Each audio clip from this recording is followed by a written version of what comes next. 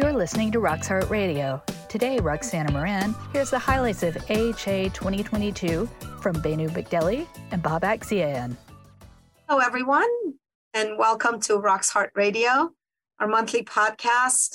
Every month is a tremendous honor to come to you, and I really love to have incredible guests. And this week and this month is no different than the months before. We have two wonderful guests. We'll start with Dr. Babak Ziayan.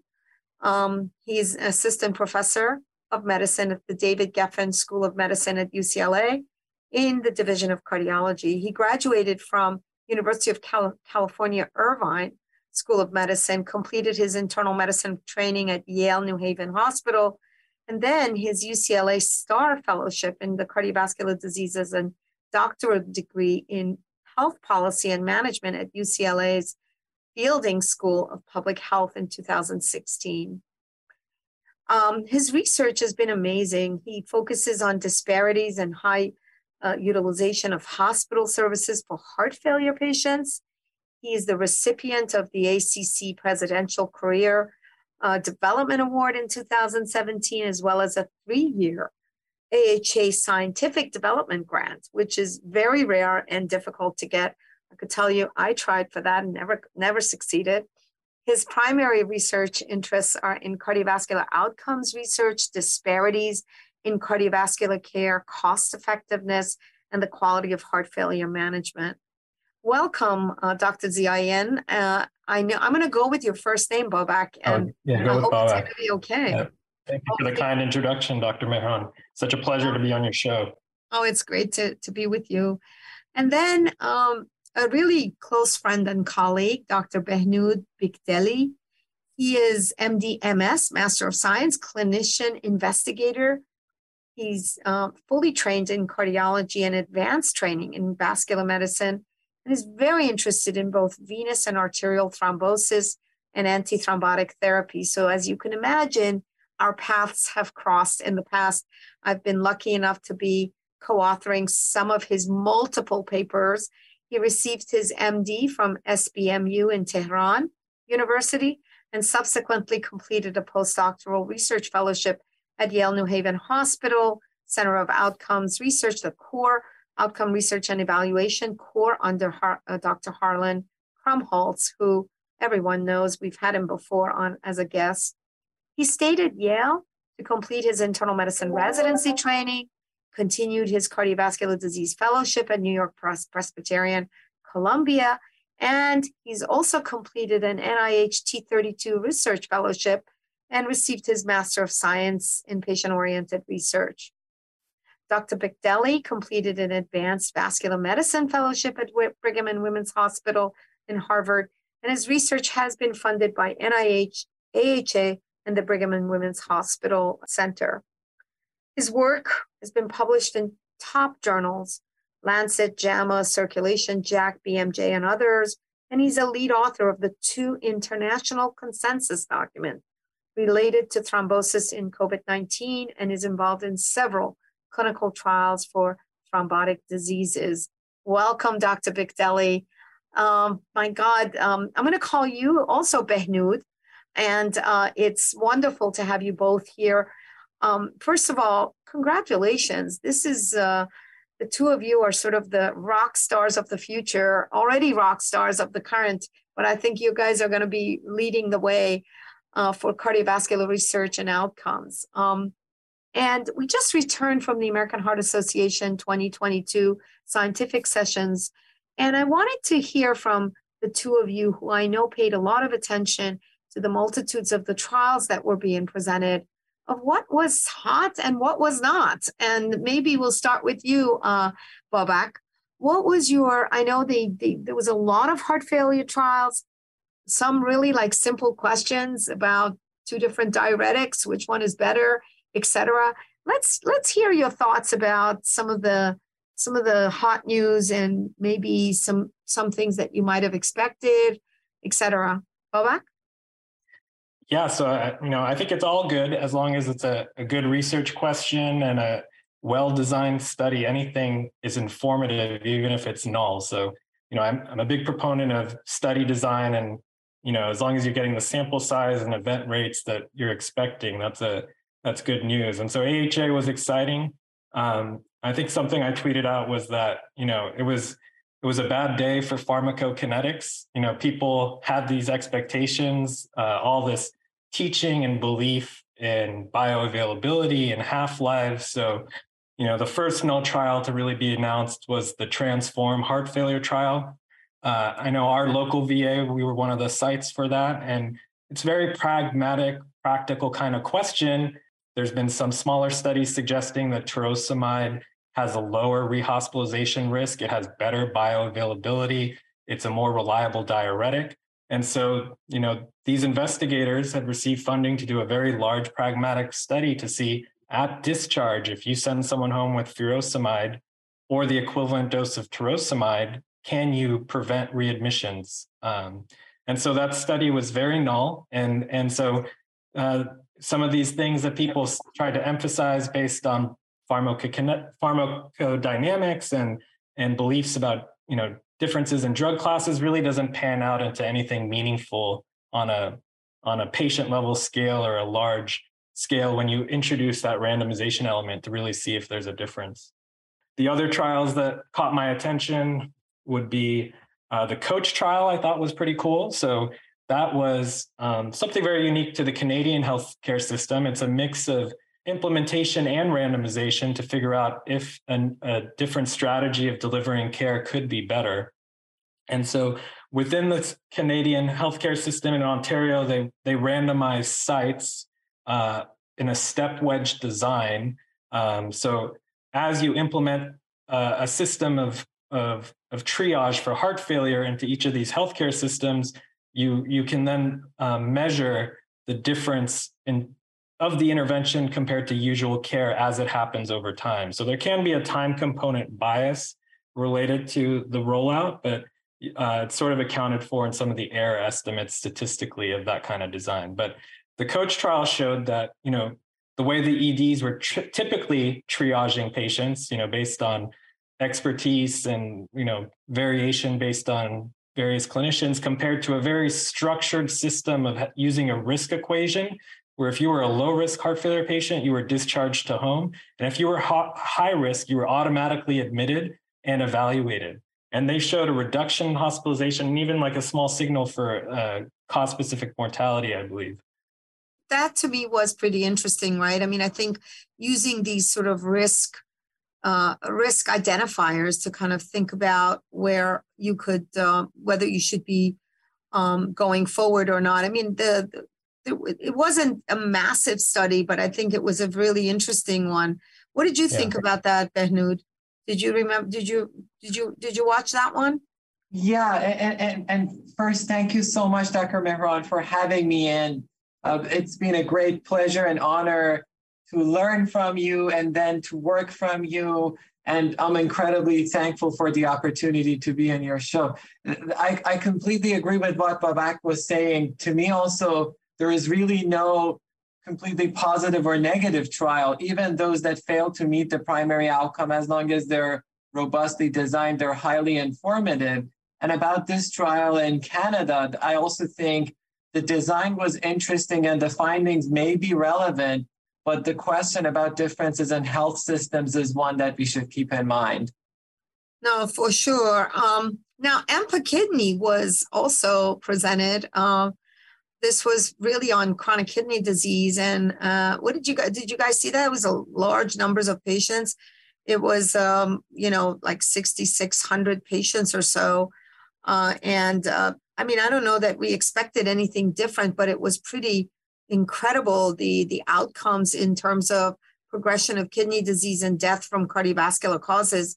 There were no surprises. I think we had seen that kind of a evaluation, and it was a simultaneous publication in the New England Journal of Medicine. I thought that was something great for kind of thinking about those patients with CKD. And we know a lot of these heart failure patients have concomitant CKD, and a lot of these patients in EMPA-KIDNEY did have heart failure. Isn't that right, Babak?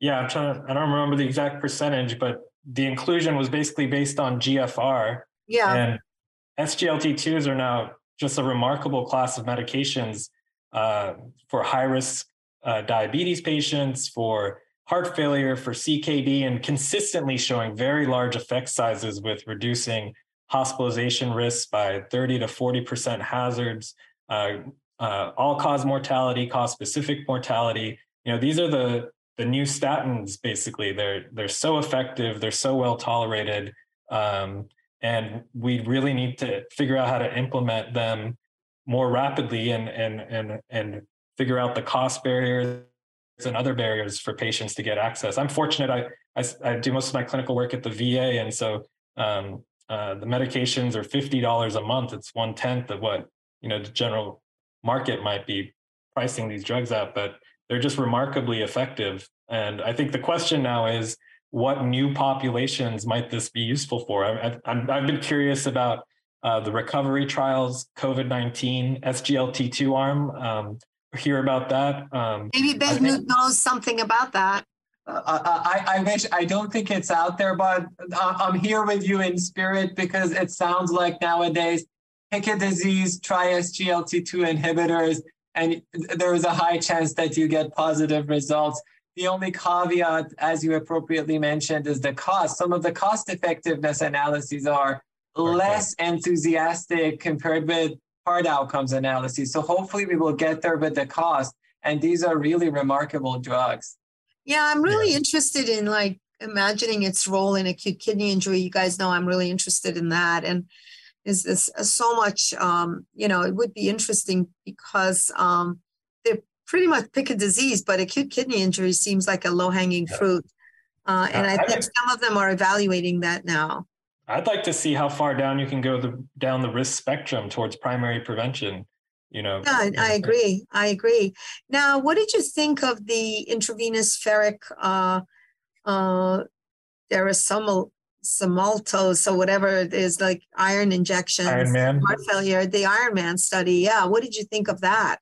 That was also a large-scale study, and we know heart failure patients with anemia is a big risk factor. It's important to screen for and replete. There's been other studies suggesting benefit. I think this overall was pretty modest. It wasn't, there was some signal there, but the p-value wasn't there, probably because they really didn't have large numbers of patients, right? It was like 1,100 patients. Yeah. It crossed the line of unity, but it looked to be like about an 18% reduction in heart failure, hospitalizations, and cardiovascular death out to 4 years. The curve sort of separated early on. So, I guess if they had larger numbers of patients and, by the time you get out to 4 years, the numbers at risk decrease so much that it's hard to read out what this really means down the line. I didn't feel like it was a very, very robust study, although it was simultaneously published in the Lancet Journal. Yeah, so let's now go to you, Behnoud, and some of the antithrombotics. It was sort of slim pickings on antithrombotics, but there was some STEMI studies. There was this Chinese herbal medicine in acute myocardial infarction versus placebo in STEMI patients. Usually we imagine that some antithrombotics usually work well here. This is it's a TXN or something like that, and versus placebo in STEMI patients. It really looked to be like sort of the magic pill. You want to comment on that? What did you think? Of course. Thank you so much. And yes, it was an extremely interesting study from multiple perspectives, not to mention that it included extracts from scorpion and leeches, Hirudo, which gets to Hirudin, I assume, to some extent, and a combination of other things, including ginseng. Really, it had dramatic treatment effects for myocardial infarction, mortality, and others. But sometimes history has shown us when something is too good to be true, it turns out either the effect is really a little less than that or different. So I think we might need some form of confirmatory studies before we think this very curious combination is ready for primetime use, but extremely fascinating. Babak, what did you think of that study?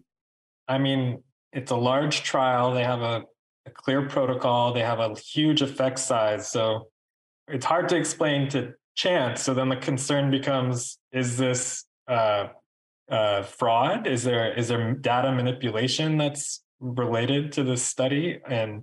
But I was digging through like old papers. It's something that seems to be commonly used in Chinese medicine, and if there is some effect, with reperfusion injury and yeah, I mean, you never know. There could be some possibility that we just don't have any answers to. Yeah, so it would be good to identify what is the mechanism, or because there's so many different natural agents put into this compound, that is there some bioactive medication that's precipitating most of the benefit. But yeah, anyway, the other study in China that I was very interested in is this sort of Chinese rural hypertension study where they use the villages, they randomize villages. So it's like, I really enjoyed that, to the intervention led by a doctor to manage the hypertension versus usual care.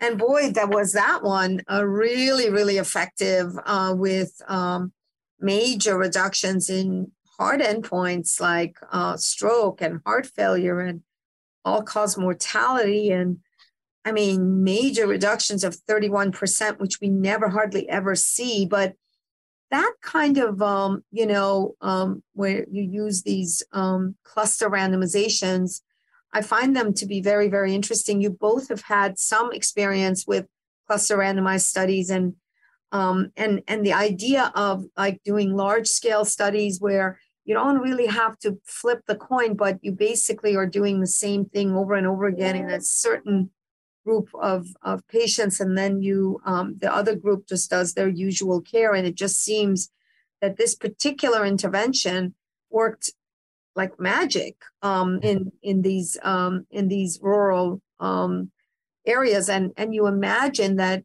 something like this could work in certain zip codes, especially those affected by the social determinants of health, where we see assigning physicians and clinicians to lead some of these really simple interventions, like diagnosing and treating hypertension, for example, in a rural community, could be very, very effective. I'm amazed to see that kind of reductions, but I think it's still very interesting. What did you guys think?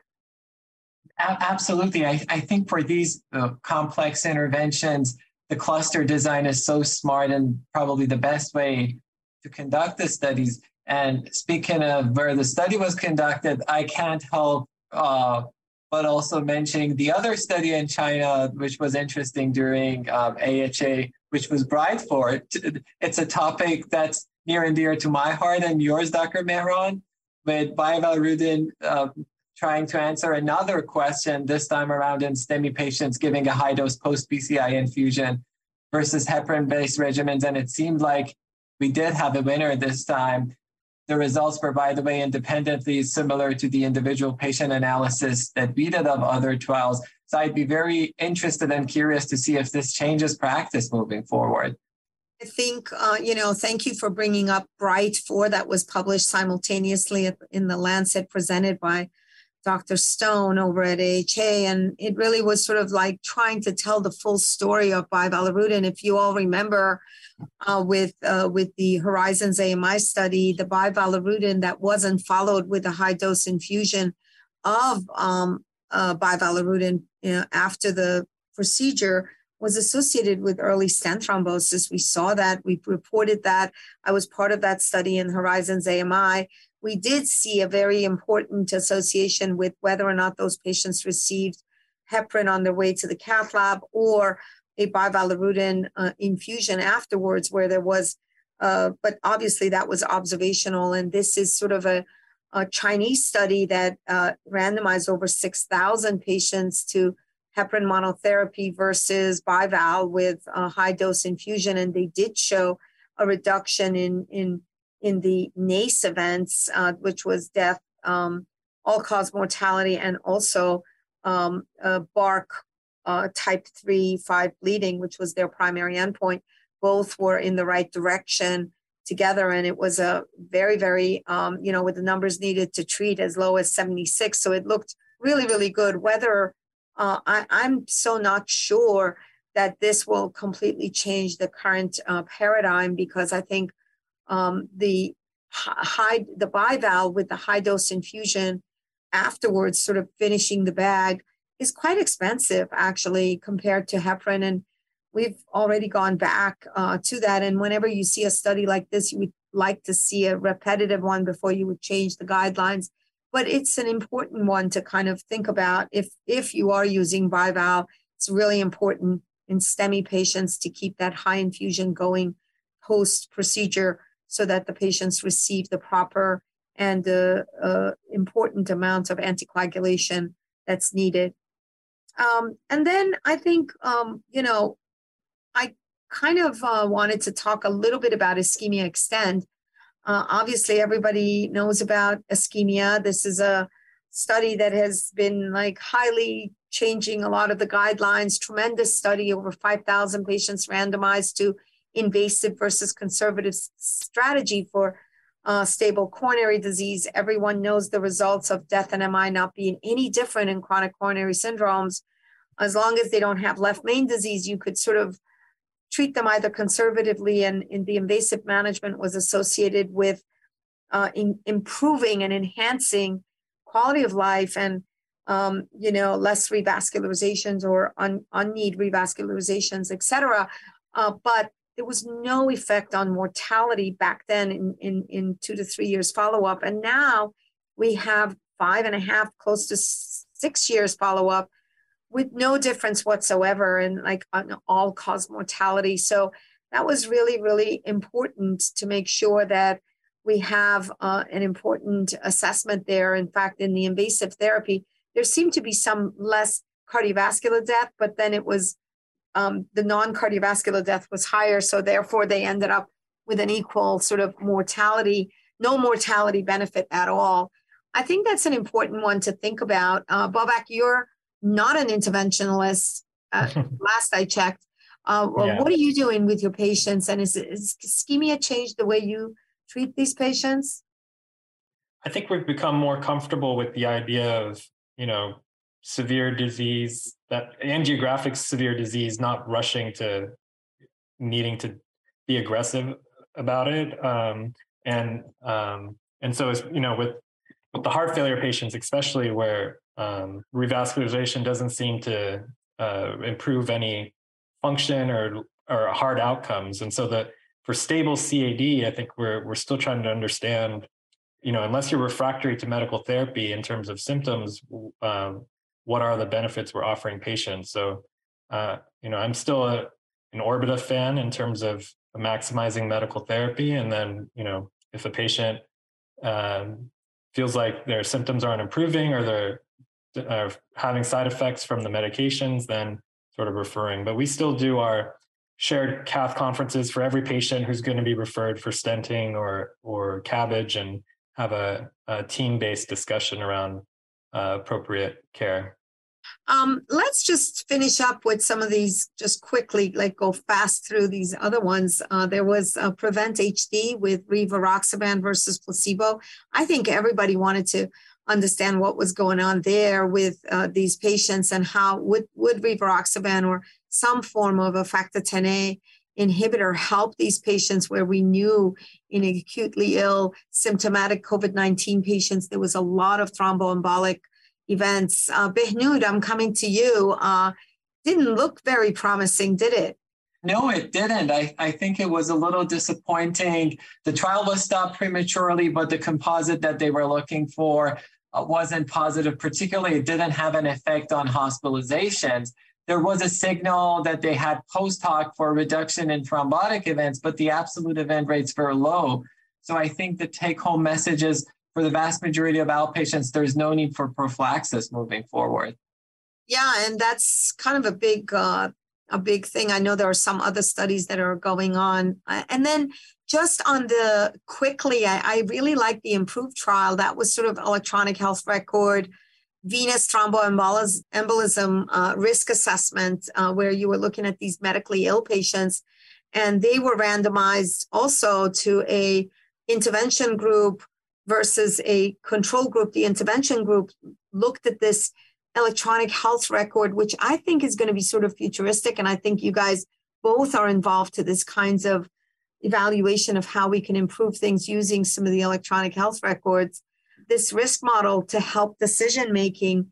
And it seems like it worked well. Do you guys want to tell me a little bit about that? And was there, it seemed like there were better rates of in-hospital appropriate thromboprophylaxis, as well as less thromboembolic events without increasing bleeding. Maybe I'll start with you, Behnoud, and then maybe Babak, you can tell me how, based on all of the work you're doing on pragmatic trials and stuff, and if this is going to be a way where we use electronic health records to risk stratify our patients. Behnoud? Of course. Thank you. I think it had an elegant design, again, going to cluster randomization and the use of electronic decision support tool for the physicians to decide. They improved the process measure, which was tied into improvement in relevant clinical outcomes, venous and arterial thrombosis. The only question in my mind, and I would love to see the full text paper to digest that better, is why the mortality went on the wrong direction. So that is something that I would be curious to learn more, but kudos to them for the interesting trial that they accomplished. I mean, I don't know that they were powered for that mortality endpoint. And of course, you know, the devil is always in the details, because the intervention group might have had a more precise way of finding the most appropriate use, but then it's also usually that's in the sicker patient population. So it would be interesting to better understand what that's all about, obviously. The last thing I want to talk about, I'm really excited about these inhaled therapies that could give us some headway in treating patients even before they get into the hospital. I think it's interesting to see that you could have inhaled therapies that could help in self-administering, let's say, a drug that could terminate spontaneous PSVT, which was the RAPID trial that was shown. I'm kind of excited about this type of evaluation of having the patients in the driver's seat and having them administer the kinds of things like terminating their spontaneous supraventricular tachycardia by inhaling a drug like what they did here in this RAPID study, or we're working on an inhaled aspirin for STEMI patients who may or may not be ready to get, like, let's say, a line or ability to get their, get the antithrombotics in them fast enough. What did you guys think about that? Babak, I'll start with you. Yeah, I mean, it sounds great. You know, we're telling people to vagal and carotid massage to get themselves out. And now we have this quick nasal spray with great bioavailability. So, I mean, it's kind of neat to see that there's new drugs being developed that can have an application that may be useful for patients. So I think I just saw some slides. I don't know if the publication has come out yet in detail. No, the publication isn't out. So the devil is always in the details, and we'll be able to look at that more precisely. Well, you know, I'm just so excited that both of you are here. You're both, the next generation of leaders. People should know who you are. But most importantly, that the three of us share something, and that's our heritage. We're all from Iran, some roots in Iran. Our country is going through a tough time right now. And of course, I'm very proud. Personally, I'm proud of what's going on in my country, in my country of origin. Obviously, it's very, very important to me. I'm proud of the women. I also am very proud of the fact that women are leading the way. I think they should be leading the way in cardiology as well. And I'm hoping that the two of you could definitely, as you're climbing, you're also lifting up some women with you, because it won't happen without your work and without all of us working together. As you know, I'm a founder of Women as One. I'm very dedicated to making sure that women also get the opportunities that the two of you got, for example, or that I got. Mine was really from Marty Leon and Cardiovascular Research Foundation that really gave me my very first opportunity. And I ran with it. And I think the two of you have run with all of the opportunities in front of you. I think it's great. I know you guys work very, very hard, but I also know you both must have very strong mothers and Iranian mothers who are strong and were very, very much involved in making sure you had the strength and the fortitude to get to where you are. I'd love to hear a little bit about our culture and for the world to listen to what it means to be an Iranian here in America. So, I mean, I know, Babak, I know you're born in the United States, but, you know, you're really Persian. Let's understand that. You're a lucky guy to come from Iranian roots. Yeah. And I'm very Iranian. I have a lot of pride in our culture and a strong family to back that up. So I was born in New York, but my parents came here as immigrants. My dad was actually part of like a program where the Shah helped people get educated abroad. So he was a college student and he worked as a taxi driver. So I think it was only a few years ago I learned that, you know, while he's trying to go to school driving a taxi, that like, you know, I was on Medicaid. I was one of these low income children that needed assistance. And, you know, my mom worked in an ice cream shop. Somehow they managed a schedule where they could both work, go to school, and take care of me. Growing up, I remember, you know, they didn't come here. They came pre-revolution, like a year or two before, and then they were expecting to go back to develop their professional careers, and then ended up staying. But I remember going as a, you know, like a 2-3-year-old. They would take me to protests in New York and against the Ayatollah back then. And then always having a very distant relationship with my grandparents and uncles who, you know, couldn't come here to visit. And so it was all phone calls and letters. Yeah, you know, Babak, it sounds like you and I have a lot in common because my parents came here a few years before the revolution as well. And I grew up, you know, with nothing, really, literally. I mean, I've spoken about my roots. I am the immigrant from Iran. I was a young kid coming from Iran, didn't speak any English. And my amazing parents were highly educated with a wonderful future and a full everything in Iran, left everything behind and came here and they just worked hard. You know, just remember my mom selling trays of baklava for $12 a tray so we could have some money and some food to eat. And that was just, you know, back in 1976, 77, 78, whatever it was, 78, 79, when all these things happened, when things went really, really bad in Iran, and we lost everything we owned and had. But honestly, it just talks about, but my mother was the central core of us focusing on our education and really being proud of our heritage and not to think about what was going on in Iran at the time and imagining our roots that come from thousands of years ago with beautiful, incredible culture, and of course, a very important depth and breadth of literature, poetry, and just beautiful things that come from Iran. And I think that we're seeing it now. We're seeing the incredible, very, very talented men and women who are speaking out and are brave and want so much to do and improve and enhance and be able to make a better world for everyone and to have the freedom that they deserve.